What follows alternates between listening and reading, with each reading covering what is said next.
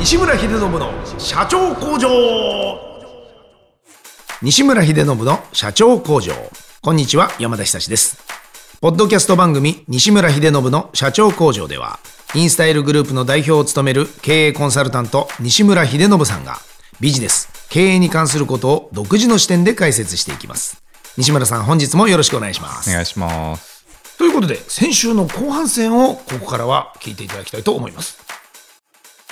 例えば、アナ派ジャル派みたいな細かいことで言うとどっち派とかあるんですか？僕全然怒られてもいいからアナ派です。すごい。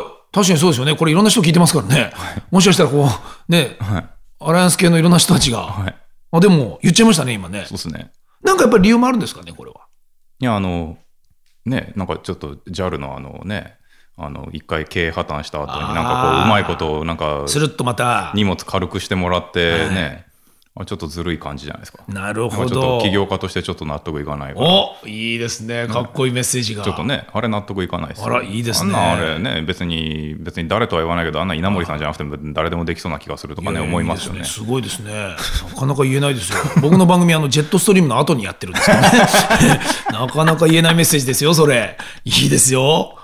僕だってちょっとそういう気持ちはありますからね、やっぱり。何なんだそれと。そうなんですよ。普通のね、中小企業のね、なんか経営者がちょっと借金で首回らなくなったらなんかね、特にね、もうただ潰れるだけなのに、そうなんですよ。何が V 字回復だっていうね。いや V 字ってそりゃそうだわみたいな、そうなんですよ。それでお前回復しなかったら逆にそっちの方がびっくりするわっていうのとあとアメックスとね、アナの方はそういう親和性というか、提携っていうかしてるんで、だからマイルに変えやすいとか、なんかポイントが移行しやすいとか、使えないくせに気にはするんで、じゃあ結構知ってる方ですね、やっぱそこはね。知ってますよ。ほらいるじゃないですか、社長さんによってはもうそんなも全部秘書任せだから何も知らんわいっていう人もいれば。僕だって全部チケットもスケジュール管理も僕自分でやりますから。やっぱすごいな。いや、そこは本当に見事だね。やっぱだからそういう情報も全部ね、入手した上でってことですもんね。そうです。それをこう選んでという。ね、もちろんネットでエアラインだったりクレジットカードだったりも、お客さんだったりするんで、ね、そうかそういうのも知っておかないとってのもあるんですね。例えばじゃあああいうのも知ってます？旅割75なんて知ってます？知ってますよ。知ってます。すごいな。ただあれね、キャンセルとかのね、費用がちょっとかかったりだとか、安いけど、変更はできないけど、でも払い戻しは手数料払ったらできるんです。だから最悪行かなくなったら5000円とか払って戻せはするんですよ。詳しい。こういうの買ったりもします？僕はね、するときはしてんじゃないですか。多分。そうか、じゃあもう日にち決まってて。もう確実に僕だって旅行じゃないんで。そうですよね。もうそこで仕事で行かなきゃいけないっていうときは。そうか。でも75日とか前に決まることそんなにないんで。まあ45とか、多分20とか、そういうときは。だから単純にネットでバーって調べて。買えるときは安いの買う。安いと。で、別に変更不可ですけど、安いですよって言われても別に変更しねえからっていう。あら、素敵。しますよ。すごい社長さん。します。それはやっぱりだってでもね、ほら変な話で言うと会社で仕事じゃないかと、経費じゃないかと、あんまりそういったことにこう干渉しない人もいると思いますけど、できるだけ安いものを買うっていうのは何か理由ありますか？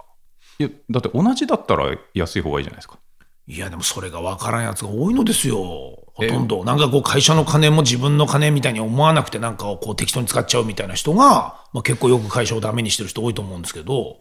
なんだろうね。いやだからガソリン代とか、駐車場代とか同じもので、いや分かる正しい。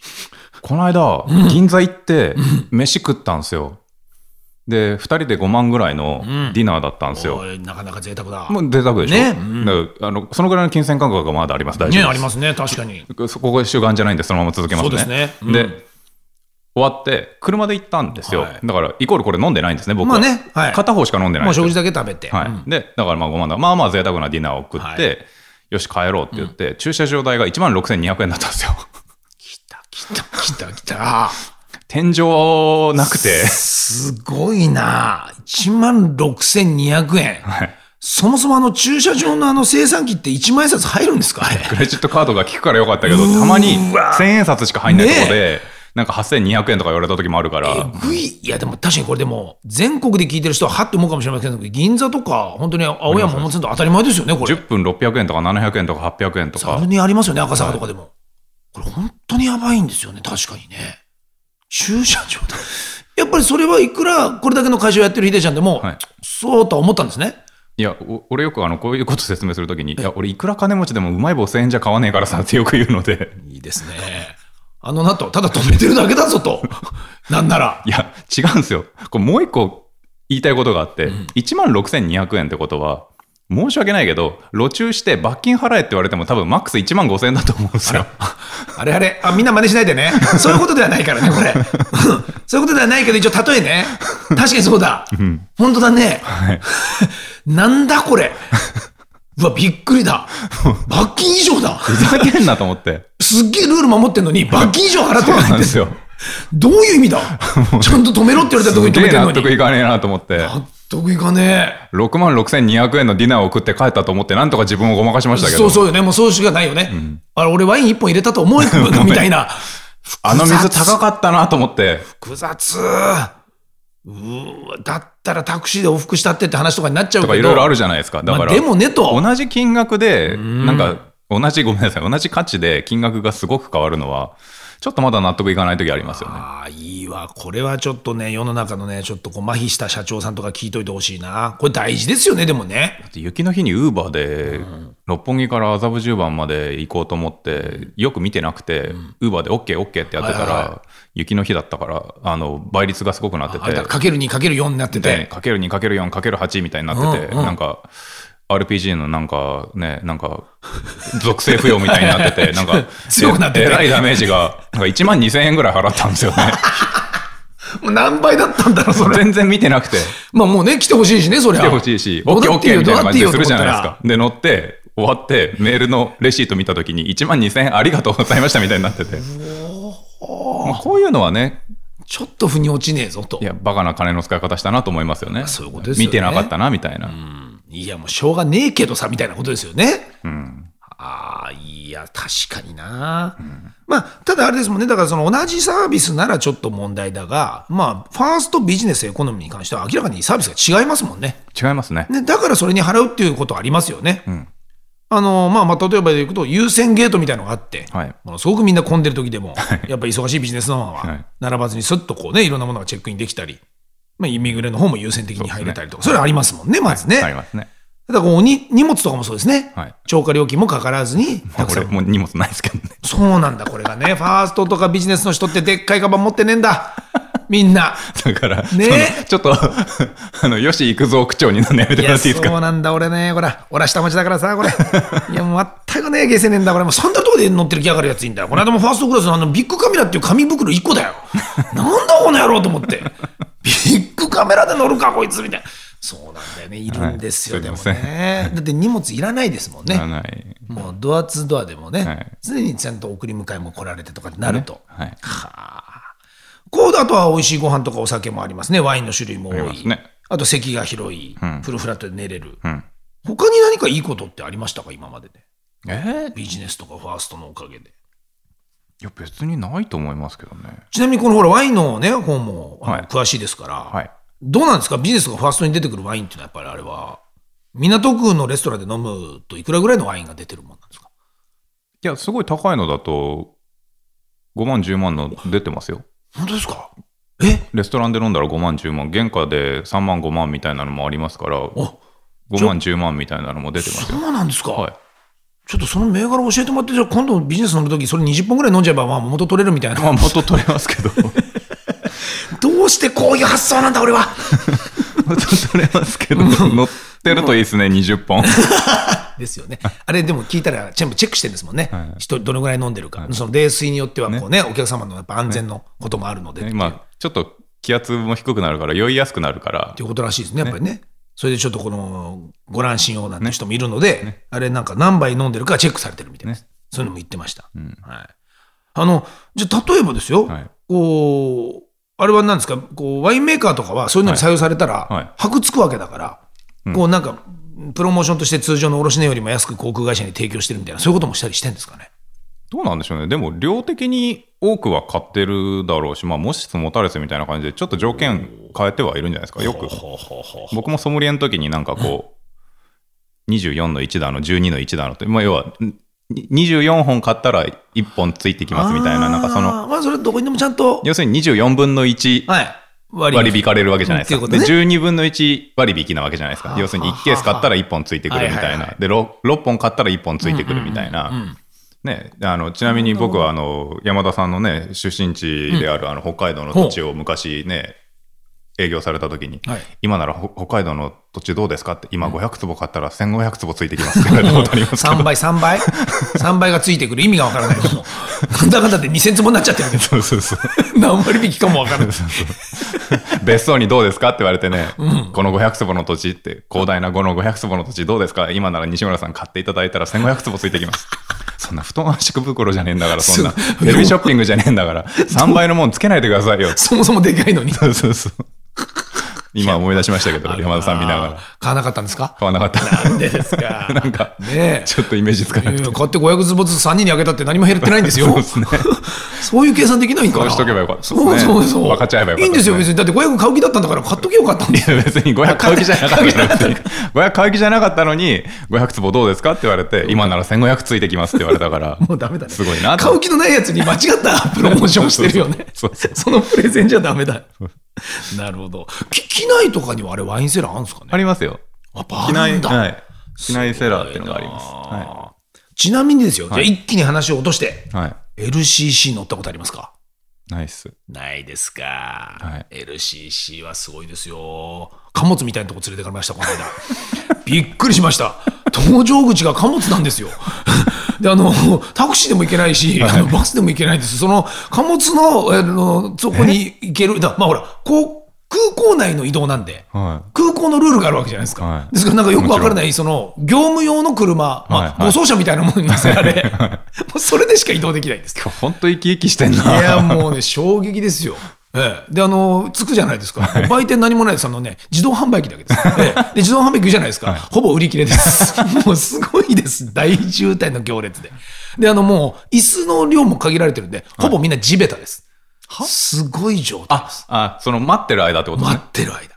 何もすることないし。だから僕はもうたまたまそこで iPad を持ってってたので、ゆっくり映画を地べたで見ましたけど。いや、すごいですね。もう場所によっては。ただ安い。安いですよね。びっくりするほど安い。なんか、10円みたいな時ありますもんね。いや、本当です。10円からっていう。だからもうあれも、ほぼタダで出したいんでしょうね。だけどなんかもう一応ね、レジ打つためには、ゼロじゃ入れられないしみたいな。ありますよね。本当ありますよ。5、600円とかの日あるんですよ。ね。5ドルみたいなね。500円みたいな。そうなんですよ。で、5ドルで乗るじゃないですか。当然、機内食も水も全部有料なんですよ。水、5ドルだったりするんですよ。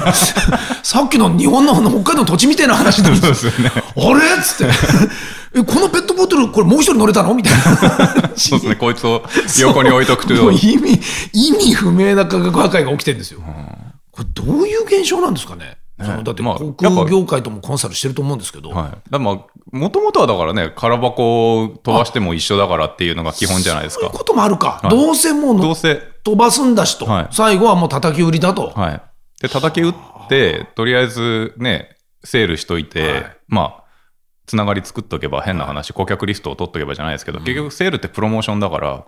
そういうことか。いっぱいたくさんに乗ってもらい、まずそういう情報をも認知してもらえれば。だけでも、また違ってくるだろうっていうことだ。そうか、それで旅を楽しんでもらったり、そういうことをどんどん習慣化してもらえれば、またお客さん戻ってくるし、そこの場では赤字というか、見入りはないかもしれないけど。でもどうせ一緒ですからね、もう。だから。そうですね。1便飛ばすコストは一緒なんで。なるほどな。これやっぱり今後もこういう世界になっていく。間違いなく安くはなっていきますよね。なってきますか。そうすると、あれですかね、ファーストクラスとかも10円で乗れる日は来るんですか？それは来ないと思いますね。ここですよ。エコノミーだけが安くなってるだけじゃないですか。そうでしょ？どういうことなんですかね。このファーストとかビジネスは何のためにあるんですか、これ。だってあそこの席潰せばもっといっぱい乗れるんじゃないかっていう。でも、その分よりも儲からないですよね、だって。そうでしたね。確かにエコノミーとファースト10倍ぐらいしますから、金額が。あそこの席10人は入れないですね、いくらなんでもね。で、ファーストが10円になっちゃうことはないけど。そうね。そう。なるほど。やっぱじゃああそこ重要なんですね。席が埋まれば。そう。あそこは、やっぱね、ダメなんです。あそこが、だからゲームで言うと、携帯ゲームで言うと、課金者です。なんかそれ聞いたことあります。新幹線とかも、グリーンが、まず埋まるから、だからエコノミーの人たちはみんな普通席、自由席も含めあんなに安く乗れるんだよみたいな話を一回聞いたことありますけど。だし、そう。で、結果として、その非課金者がいると、非課金者に対して優越感を得るために課金するやつがいるので、非課金者は重要なんですと、よくわかんないことを昔俺、ゲームの制作会社の人に言われたことがあって。でも、今そうですね、さっき言ってた僕の睨んでいたっていう話はまさにそれですね。非課金者 VS 課金者の。そう、睨んでくれる非課金者がいることによって、課金者が。確かに俺もね、当時最初に18で出てきて、六本木に行ったらね、ポルシェとかカウンタックとかいっぱいみんなあるんですよ。本当になんかこう10円パンチみたいなのをしたくなるような衝動に駆られたことを思い出しました。思い出しました。なんだこいつらと思って。ねえ。その気持ちだ。ちょっとはそのあれがある方が、結果的にまた。みんな一緒だとね。確かにな。お金持ちお金払ってくれないので。そうなんだ、そうなんだ。いやー。お金持ちはエコひいきされたいし、特別扱いされたいから。そうですよね。エコひいきっていうものの字ついてるのエコノミー。エコひいきじゃないんだよな。全然経済的じゃない時ありますけどね、エコノミーって経済的ってね。この間もハワイ70万だったエコノミーありましたけどね。ゴールデンウィークの10連休の時。確かに、だからそういうことも起きますよね、別に。起きます。エコノミー決してずっと安いわけでもないですよね。飛行機の値段っていうのはなかなか。あれはどうですか？じゃあ、プライベートジェット。はい。もう持ってるんですか？だってうちほらプライベートジェットとヘリの会社があるじゃないですか。来た。これは自分で持つこともないかな。なるほど。会社であるから、別にだから乗ろうと思えば乗れると。でも日本の場合あんまり役に立たないですよね。離発着が制限されてるから。なるほど。アメリカのような形でね、駐機場がいろんなところにあるだとか、なんなら家にもあるだとかみたいなところじゃないから。ちょっと広い土地にパッと降りれるとかだったらもっといいんですけどね。航空法が日本の場合そうだね。制限もあるし。厳しいんで。それでもうちね、やっぱエアレースやってるから一番多分離発着の場所は多く持ってる方ですけど、日本で。そっか。なるほど。これは山田久志乗れるんですか？いつか。いつでもどうぞ言っていただければ。みんな、やったよ。エコノミーで睨みを利かしてたこの俺がついにプライベートジェット乗れるってさ。毎度あり。本当？毎度あり？有料だった招待じゃなかった。いや、招待します。ちなみに有料はおいくらぐらいになるんですか、これは。いや、それはもう飛ぶ距離と時間によりますから。確かにそうか。でもこれあれですよね。今でいうホンダジェットみたいなものはそこまでの航続距離はないんですよね。ホンダジェットで今の新しいやつだと、700キロぐらいに伸びた ?1200 キロに伸びたんでしたっけ？確かハワイに行く前に一回ハワイは無理ですね。どっかで入れなきゃいけないって言ってましたよね。はい。1200キロだったっけな。なんか1000キロから1200キロになったとか、そんなもんじゃないですかね。だから沖縄までは全然行けますよ。行けますか。東京、沖縄とか。すごい。もう貸し切りってことですよね。そうです。あれはちなみに何人乗りですか、ホンダのは。ホンダジェット何人乗りだったっけな。今までももちろん経験あるんですよね、プライベートジェット乗ったことは。一番なんかゴージャスででかいものでどんなのに乗った記憶ありますか？どんなになってるんですか？もうよくミッションインポッシブルで見るようなあんな感じですか？ミッションインポッシブル見たことないから分かんないですけど、2階建てのプライベートジェット乗ったことあります。2階建てもあるんですか？はい。これで席は小さいんですか？でかいんですか？でかいです。でかい。いや、っていうか、ソファーですから。もう応接室みたいな感じでね、向かい合わせで乗ってるような映像とか。応接室、会議室あり、ソファーあり、風呂あり、ジャグジーあり、シャワーあり、ベッドあり。飛行機ですか？本当に飛行機です。頭悪いなと思いながら乗りました。そうですか。はい。もうそれビリヤード台あったらもうそれヒデちゃんの地下室じゃないですか。ほら。もうすごいですね。はい。じゃあもう家ごと飛んでるみたいな。いやもうガチでそんな感じですね。あるんだな、上には上が。とりあえずそこのアメニティをポッケに入れて、持って帰ろうとした時にちょっと自分の小ささをちょっとくすって笑いながら。かわいい。ちょっとかわいいでしょ。かわいいそれ。違うなと思ってやっぱりやめたって戻したんですけど。素敵。最近はね、僕なんかはね、もうね、安いホテル泊まりますから、アメニティないですよ。もう、全部先にフロントに言わないと。歯ブラシとシャンプーとリンスくださいって言い慣れてるみたいな。そう。何の話で終わったか分かりませんが。でもね、皆さんそうですよ。夢はでかく持ちましょう。やっぱそうですよ。だってこの今目の前にいるヒデちゃんだって最初からファーストクラス乗れたわけじゃないんだ。そうです。そうよ。最初はビジネスからスタートしたもん。ちょっとここら辺が話が違うんだけどね。そうなんだよ。でもやっぱりファーストではなかったっていうだけでもいいじゃないか。ビジネスからのスタート。そうだよ。で最終的にプライベートジェットに乗ったんだからいいじゃないか。そうだよ、ほら。ね。何事も諦めなければね。だってプライベートジェットのそれこそヨーロッパ圏とかアメリカ圏で、要は乗り合いアプリみたいなのあるんですよ。乗り合い、じゃあもうちょうど今プライベートジェットなのに空いてるけどなんか乗ってくならこのぐらいでいいよみたいな。そうです。目的地一緒なら。それめっちゃ安い時ありますよ。いい時代ですね。エコノミークラスでプライベートジェット乗れたりしますよ。お金持ちが気にしなかったりするから。っていうことね。別にいいよと。なんかもう乗りたいなら、その何時に来てくれればみたいなことだ。そうで俺それで面白い友達何人か作ったことありますし。まあ当然そりゃそうですよね。乗ってる人たちプライベートジェットの持ち主ですから。ですからね。で君何みたいな話になるでしょうし。すいませんお邪魔しますなんつって。何その出会い系。出会い系ジェット。いやアプリそれ。アプリすげえ。ちょっと入れてみ。いや入れてもしょうがないか。面白いですよ。オープンレッグっつって要は空きのあれを見れるんで。ってことはあれだ。今後だってもしかしたらそういうふうに普及しないとも限らない。全然どんどん増えてるんで。ね。ウーバーみたいな感覚で。そうですそうです。乗り合いプライベートジェット。すごいなあ。夢あるわ。でちょっと今日は一つ長めに40分ぐらい話しちゃったん長いですね。これねなぜかというとですねプロビジョンで有名な品地さんが最近短いと。でジムでちょうど聞いてるのに、なんかちょっとなんかこう有酸素運動の前に番組が終わる。なるほど。個別ななんかクレームいただきました。なるほど。ちょっと今日だけ長めに。もうちょっと長めの尺をよこせと。そうらしいんですよね。で別に大した話もしてないっていうね。そうなんですよね。だから大した出口もだから要はまあ彼が無酸素運動を先にすればいいだけなんですからね。5、6分ぐらいの。ということで今日はちょっと長めにお送りいたしました。皆さんもファーストクラスまでね、たどり着けるように頑張りたいと思います。皆さんも頑張りましょう。西村秀信の社長工場、毎週1000万投資と題しまして情熱を持った起業家へエンジェル投資も行っております。詳細は第7回と第8回の放送をお聞きください。また番組への質問ご意見は社長工場のホームページ CEO-factory.com からお問い合わせください。西村さん本日もどうもありがとうございました。ありがとうございました。